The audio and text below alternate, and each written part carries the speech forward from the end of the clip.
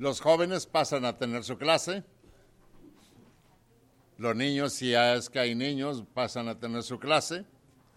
Estamos en invierno, tiempo de frío. No obstante, abrigaditos así los jóvenes, no hay problema de nada. Nosotros nos quedamos aquí para buscar Efesios capítulo 4, con el cual vamos a empezar, al principio. Vamos a hablar acerca de los dones que Dios ha impartido para toda su iglesia, para todos sus hijos, para donde quiera que alguien que adore el nombre de nuestro Padre Celestial se encuentre. Un don, hay mucho que ver acerca de los dones, es un don, un privilegio no merecido, quizá. Entonces nosotros tenemos tantos dones en la iglesia y tantas cosas que quizá no merecíamos, pero con su grande amor y tanto que nos amó Dios, primeramente dio a su Hijo unigénito para que todo aquel que en él cree no se pierda, mas tenga vida eterna. Con esto en mente tenemos el gran privilegio de llamar a Dios Padre y pedirle de acuerdo a nuestras necesidades, y Dios nos va a dar más allá de nuestras necesidades. Alguien ha dicho, Dios nos va a dar más de lo que merecemos. Yo no me meto ahí en cuánto merecemos, si es que merecemos.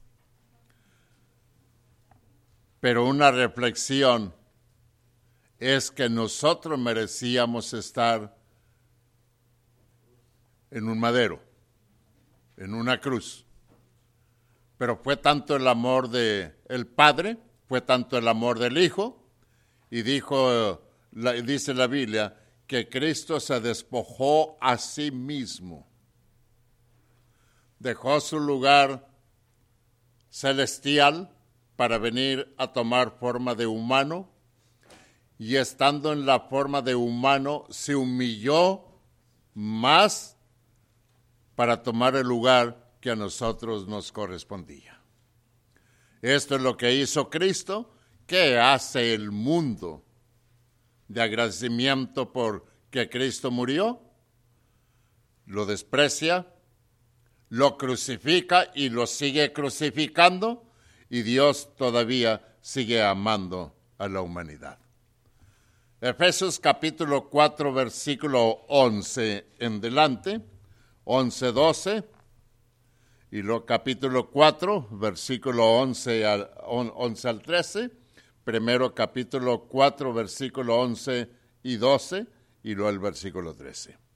Dice el versículo 11, Efesios 4, 11, y él mismo constituyó a unos apóstoles, a otros profetas, a otros evangelistas, a otros pastores y maestros, a fin de perfeccionar a los santos para la obra del ministerio, para la edificación del cuerpo de Cristo.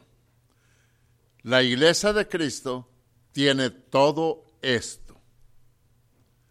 Alguien ha dicho, y aquí llegan personas, venimos buscando al pastor. Ojalá encuentren al pastor. ¿Usted no es? Le dije, no. El pastor es Cristo. Así. Aquí tenemos un grupo de pastores. Pero él, singular, es Cristo nada más. Jehová es mi pastor, nada me faltará. Y entonces aquí, todos iguales, adorando y sirviendo a nuestro Padre Celestial. Todos, con un deseo de hacer la voluntad de nuestro Padre y agradarle y formar parte siempre del cuerpo de nuestro Señor Jesucristo, llamado iglesia. Para cuando Cristo venga por su cuerpo, por su iglesia, Cristo llevará su cuerpo para con él. Para que donde yo estoy, dice el Evangelio, vosotros también estéis. Si usted no está en el cuerpo de Cristo, si usted no está unido a Cristo, unida a Cristo, usted está fuera del cuerpo de Cristo.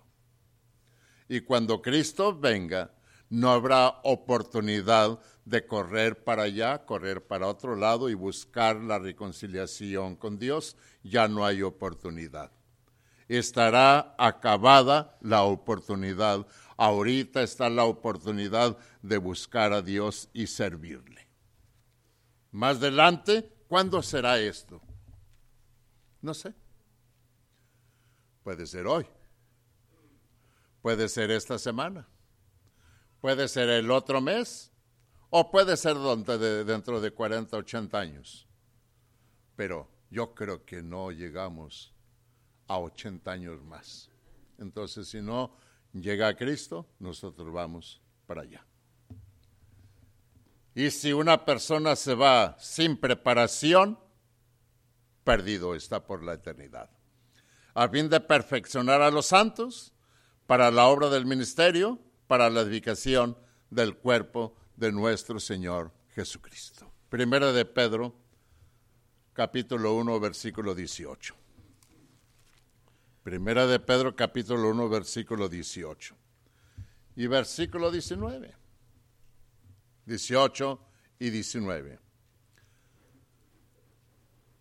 Dice el versículo 18, primera de Pedro, capítulo 1, sabiendo que fuiste rescatados de vuestra vana manera de vivir, la cual recibisteis de vuestros padres, no con cosas corruptibles como oro o plata, sino con la sangre preciosa de Cristo, como de un cordero sin mancha y sin contaminación.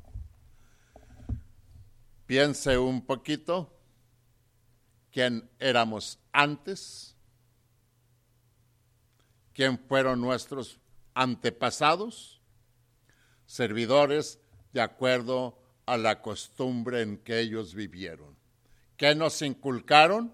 Según aquí el versículo, fuimos rescatados de nuestra vana manera de vivir, la cual recibimos de nuestros padres. ¿Por qué nos enseñaron una vana manera de vivir? Porque no conocían la verdad. La Biblia dice, conoceréis la verdad y la verdad os hará libres. Entonces ellos estaban esclavizados a una tradición y a una costumbre.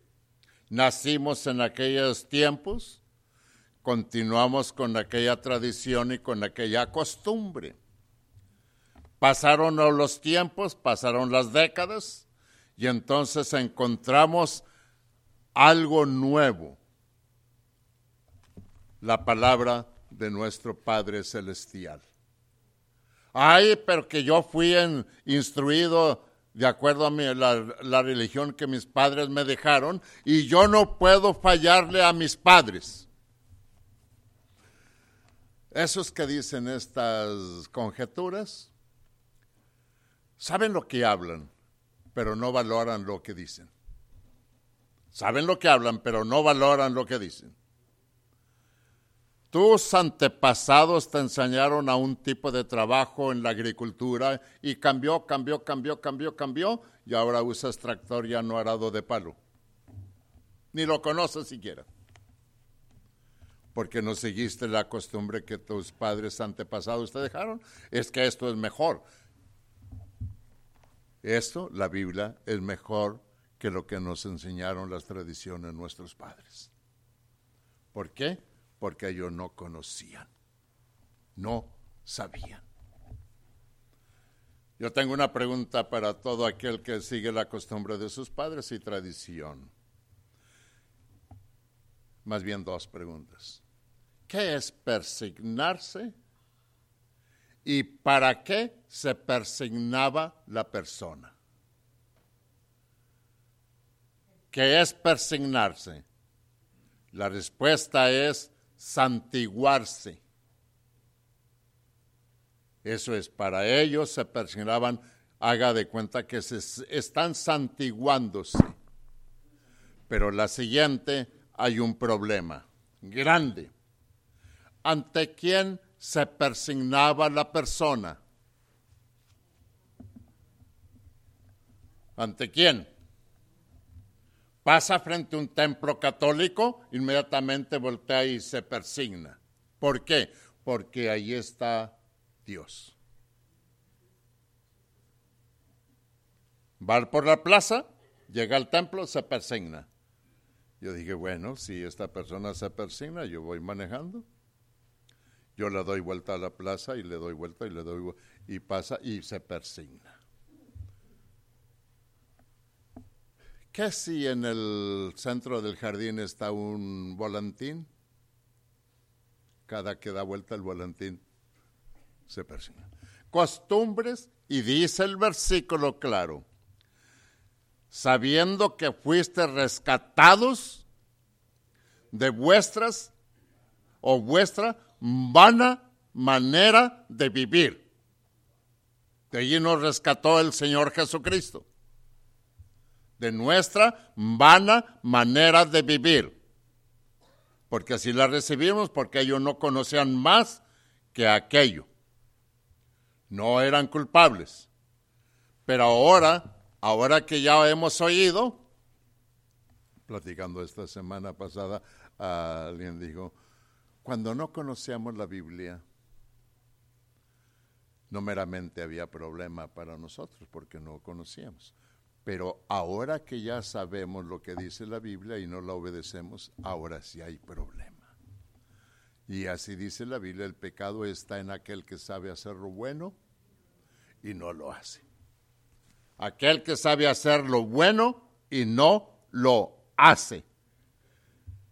Capítulo 4 aquí, Efesios capítulo 4. Efesios capítulo 4.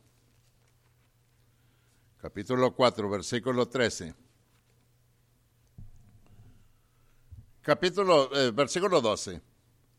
Efesios 4, 12. A fin de perfeccionar a los santos para la obra del ministerio, para la edificación del cuerpo de Cristo. El cuerpo es la iglesia. El cuerpo es la iglesia. Y lo dice el 13, hasta que todos lleguemos a la medida de la fe y del conocimiento del Hijo de Dios, a un varón perfecto, a la medida de la plenitud, a la medida de la estatura de la plenitud de Cristo. Para que ya no seamos niños fluctuantes. Para esto creció, ya no es niño fluctuante. Niño, para que ya no seamos niños. ¿Y qué es fluctuante? Una palabra difícil, para que ya no seamos niños fluctuantes. ¿Qué es fluctuante?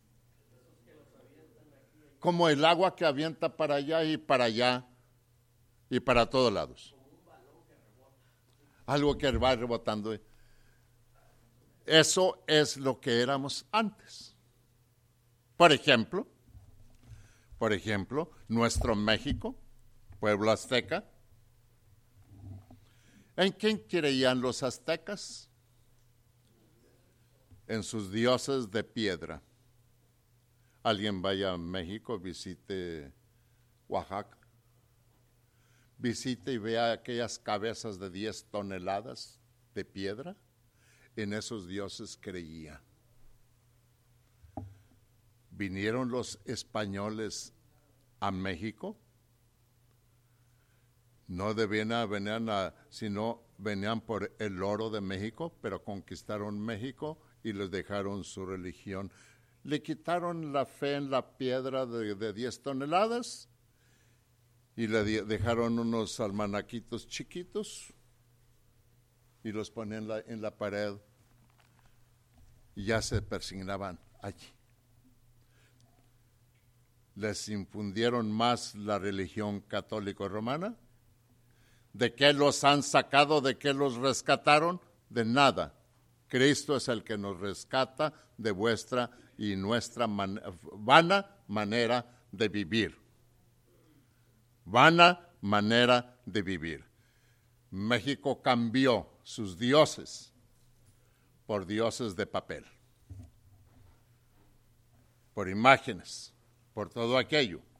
Cambió todo aquello. Había una franja en Monclova, Coahuila, grande, una franja, una manta enorme, grande, de la torre de la catedral, de una de las torres, que bajaba. México es católico, con letra grande. ¿Por qué es católico México?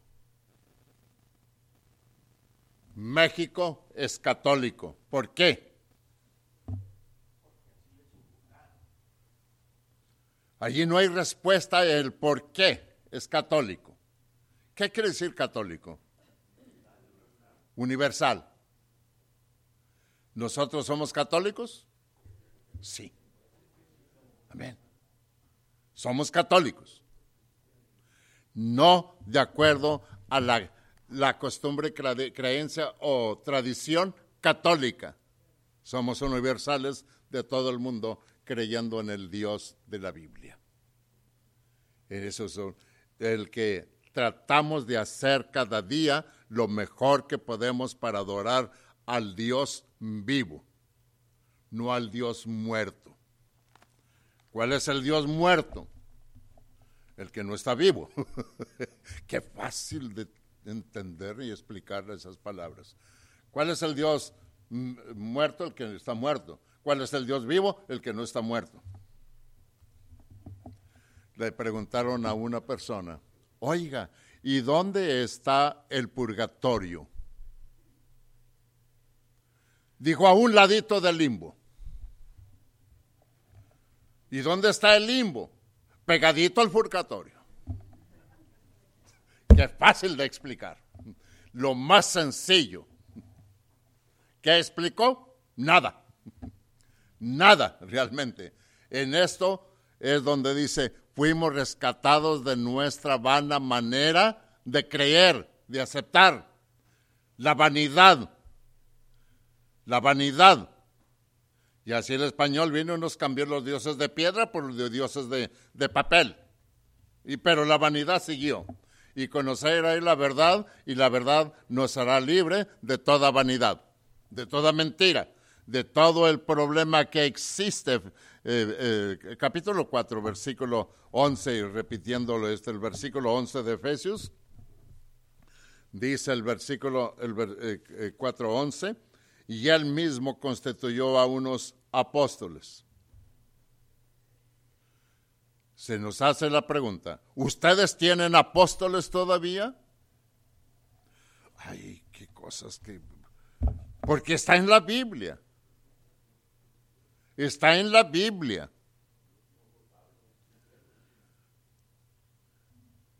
La Iglesia de Cristo creo que no tiene apóstoles ahora. ¿Cuál era el requisito para que hubiera 12 apóstoles y se moría uno? ¿Y cuál era el requisito para poner otro? Se requiere que hubieran dado con Cristo y con los demás apóstoles.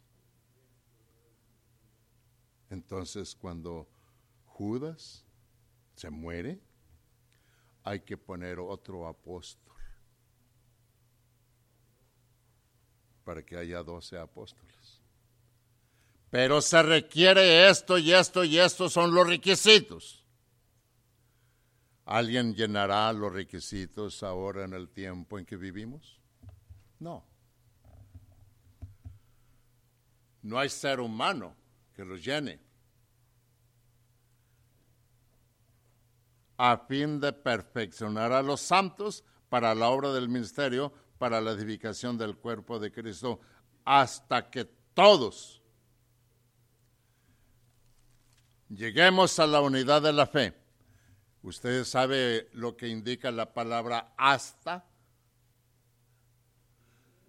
Te quedas aquí paradito hasta que llegue la persona que vas a estar esperando. Hasta. Llegó la persona que está esperando, ya no tienes compromiso de estar aquí paradito.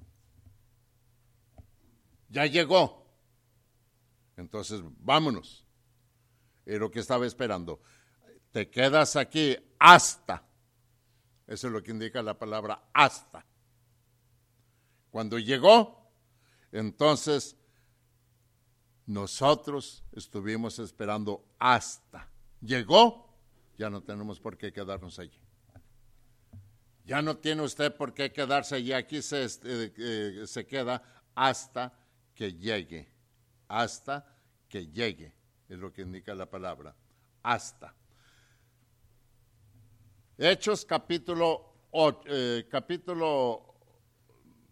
21, versículo 8.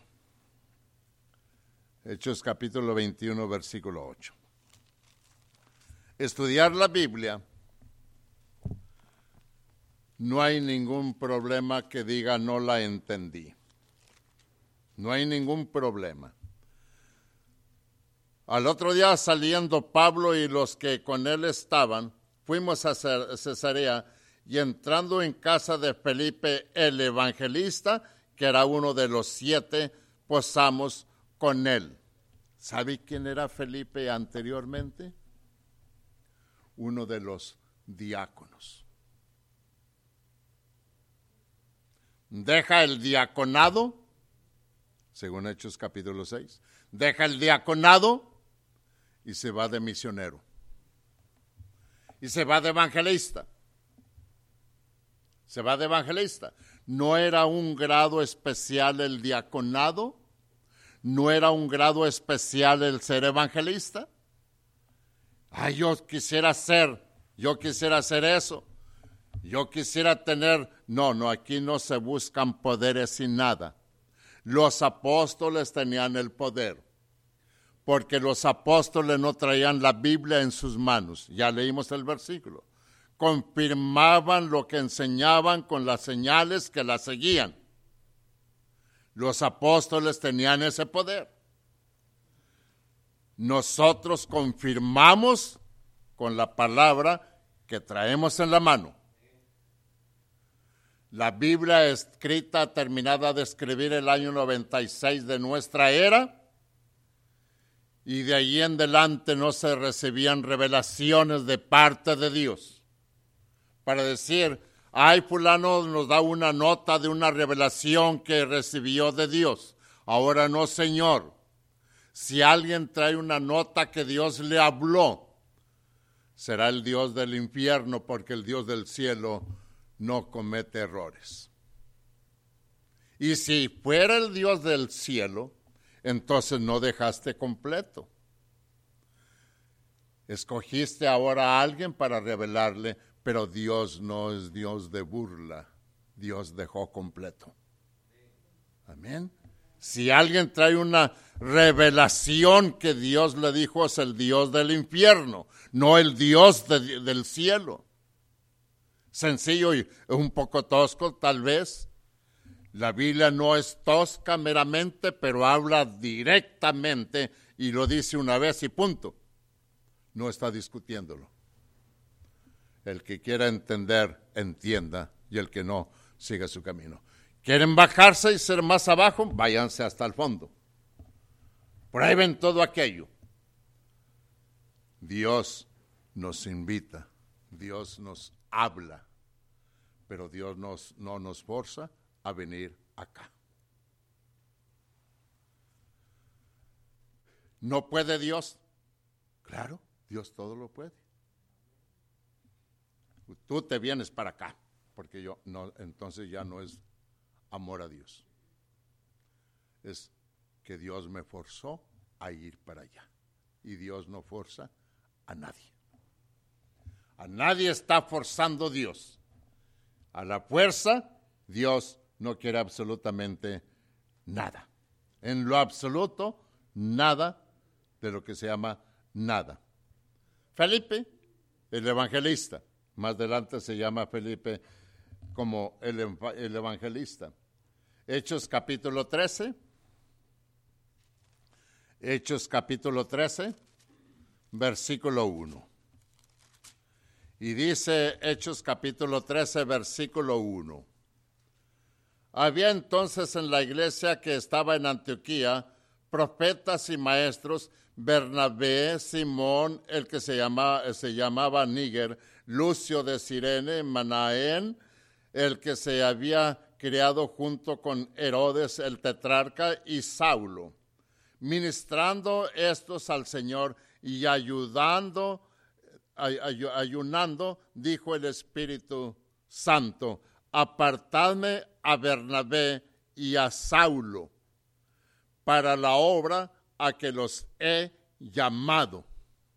Apártame a estos personajes para la obra en que los he llamado. ¿Desde cuándo fue escogido Pablo para el servicio de Dios? Desde el vientre de su madre. ¿Y por qué hasta acá? Eso pregúntaselo a Dios. ¿Por qué hasta acá empieza su ministerio? ¿Por qué nace, crece, persigue a la iglesia? Porque así está escrito en la profecía. Dice ya Saulo, para la obra a que los he llamado. ¿Cómo? Aquí viene la pregunta todavía, que particularmente yo me la hago. ¿Cómo trabaja Dios? ¿Cómo trabaja Dios? Acepte lo que Dios nos manda y lo que Dios nos dice que hagamos y no nos entretengamos. ¿Cómo trabaja Dios? ¿Cómo es posible? No. Usted acepte la decisión de Dios. No lo interrogue, porque nosotros no somos nadie para interrogar a Dios. Lo que Dios mandó, Dios sabe por qué lo ha mandado. Dios sabe por qué lo ha mandado. Unos versículos de Tercera de Juan. Allí. Tercera de Juan.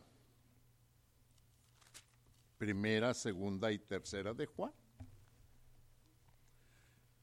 Tercera de Juan, por tener un solo capítulo.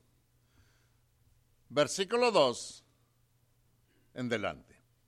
Amado, yo deseo que tú seas prosperado en todas las cosas y que tengas salud, así como prospera tu alma. Tercera de Juan 2.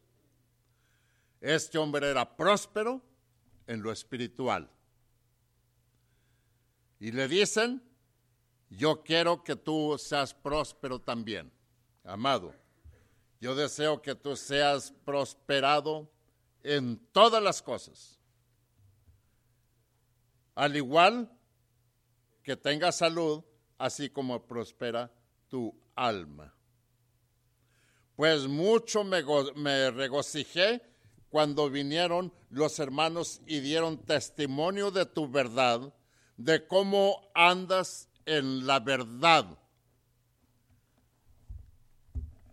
De aquí menciono lo que el Señor Jesucristo dijo: yo no doy testimonio de mí mismo, otro es el que da testimonio de mí, y ese testimonio es real. Si nosotros diéramos testimonio de nosotros mismos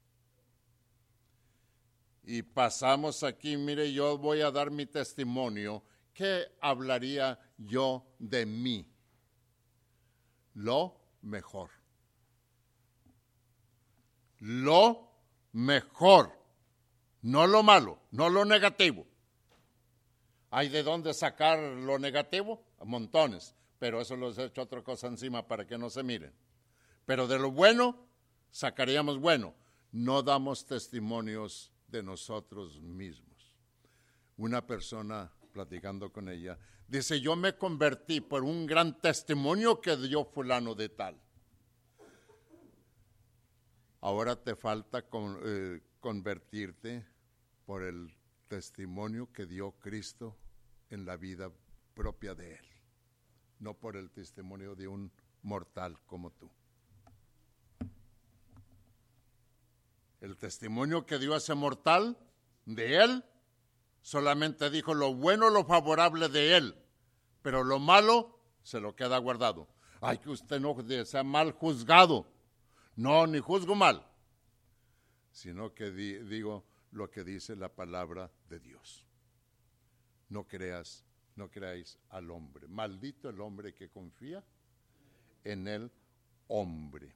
Maldito el hombre que confía en el hombre. Versículo 9, versículo 10. Aquí mismo. Yo he escrito a la iglesia, dice tercera de Juan 10. Pero Diótrefes, y aquí está un hombre contrario, Diótrefes, al cual le gusta tener el primer lugar entre ellos, no nos recibe. Por esta causa, si yo fuere, recordaré las obras que hace parloteando. Ahorita regresamos a parloteando, con palabras malignas contra nosotros, y no contento con estas cosas, no recibe a los hermanos, y a los que quieren recibirlos se lo prohíbe y los expulsa de la iglesia. Cuando yo encontré este versículo, yo digo, voy a anotar este versículo porque a veces un hermanito anda medio mal y hay que expulsarlo de la iglesia. Pero luego, siguiendo leyendo otra cosa, encontré que nadie podemos expulsar de la a nadie, y a nadie podemos expulsar de la iglesia. ¿Quién lo puso en la iglesia? Dios. No el predicador, no el evangelista. El predicador evangelista le predicaron. Y el Señor añadía a la iglesia los que habían de ser salvos. ¿Quién puede sacarlo de la iglesia? Uno solo se sale cuando se vuelve perverso. Uno solo se sale. No es necesario que lo saquen. Uno solo se sale cuando reniega contra Cristo. Pero usted, yo no estoy renegando, pero las acciones que estás haciendo equivale a que estás pisoteando la sangre preciosa de Cristo. Si viniera el apóstol Pablo con primera carta a los Corintios, capítulo 5, diría, espérate. Aquí hay que hacer esto y esto y esto y esto con aquel que se porta mal en el cuerpo de nuestro Señor Jesucristo. Y lo dice Pablo. Hay que entregarlo ¿a quién? A Satanás. Bueno, ahí nos paramos porque nosotros necesitamos estudiar más aquello para ver, y ojalá nadie entrega a nadie, sino que uno solito se entrega. Uno solito se entrega a lo bueno o a lo malo. Uno solito. Ay, es que vino aquel y me entregó a Satanás. ¿Pero por qué? Bueno, ves que no me caías bien. Ese es nuestro problema. Ese es nuestro problema. Yo no vine a caerle bien a ti ni a nadie. Yo vengo a tratar de hacer lo mejor para caerle bien a mi Padre Celestial. Nada más. Le invitamos a usted, no para que le haga lo posible para caerle bien a alguien. Usted haga lo que Dios ha mandado y que el mundo ruede. Que el mundo dé vuelta. Pero usted obedezca a Dios. Y si no obedece a Dios, usted se la va a ver con el predicador. En aquel día se la va a ver con Dios. Predicador, ojalá que la libre él solo y con los problemas que lleva. No necesita cargar de otros. Cada quien cargue los suyos. Concluimos diciendo, hermano. La palabra de Dios, hermano, también, ¿verdad? Exhorta al que no anda, digamos, en Dios, se puede decir. Dice la segunda carta de San Juan, ¿verdad? Juan, dice, cualquiera que se extravíe y no persevera en la doctrina de Cristo, no tiene a Dios. El que persevere en la doctrina de Cristo, ese sí tiene al Padre y al Hijo. No, el número 10 y 11. Si alguno viene a vosotros y no trae esta doctrina, no lo recibáis en casa, ni le digáis Bienvenido. muy bien. Porque el que le dice bienvenido, participa, ¿qué dice? En sus malas obras. Entonces también hay disciplina si alguien no anda disciplinadamente dentro de la iglesia, pues el que participa con él en su hogar o donde quiera, pues él participe del pecado. A donde quiera que vaya y cualquiera que lo reciba. Y cualquiera que lo reciba. Tomen nota todos. Porque el predicador no es Dios. Cuando el predicador esté metiendo la pata, estírele la rienda. Así directamente. Alguien dijo, tuvimos un problema y no tenemos el jugo de uva, pero ya mandé a mi esposa que nos traiga una Coca-Cola. Márquele el alto allí. Cómprese un medio kilo de uvas y haga un juguito de uva. Pero la Coca-Cola está más rápida. Pero no es lo que manda Dios, porque la coca no es un símbolo de la sangre de Cristo. Una insignificancia.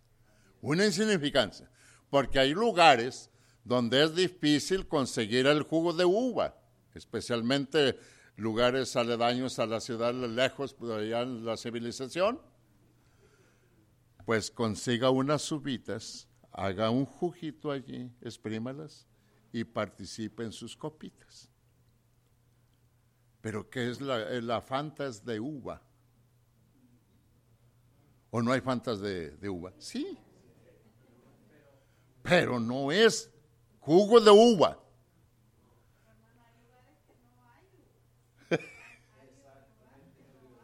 Así es. Copitas, sí. ¿Qué hacer cuando no se encontraron ya las copitas? Arránquese a traerse unos 2 kilos de uva y dele una pisadita a los diáconos, porque los diáconos deben estar. Para cualquier puntito que el foco relampagueó, diácono, levanten la vista y lo vio relampaguear. Cuando termine, busca una escalerita y arregle el foco. Esos son los trabajos de los diáconos. Vea, cheque. Alguno llega y checa allí las copitas a ver si están diáconos. Chéquenlas. Es su trabajo. Aquí faltan copitas. Hermano Julio, no hay copitas. Búsquelas. No fue a checar a ver si no había copitas. No, búsquelas y prepárelas. Preparémonos todos en el campo que nos corresponde y desempeñemos cada quien el trabajo que tenemos para desempeñar. Y todos unidos, la carreta se va y que si se atraviesa una piedra, la brinca, porque la brinca. Todos estirando parejos. Bendiciones y tenemos un receso.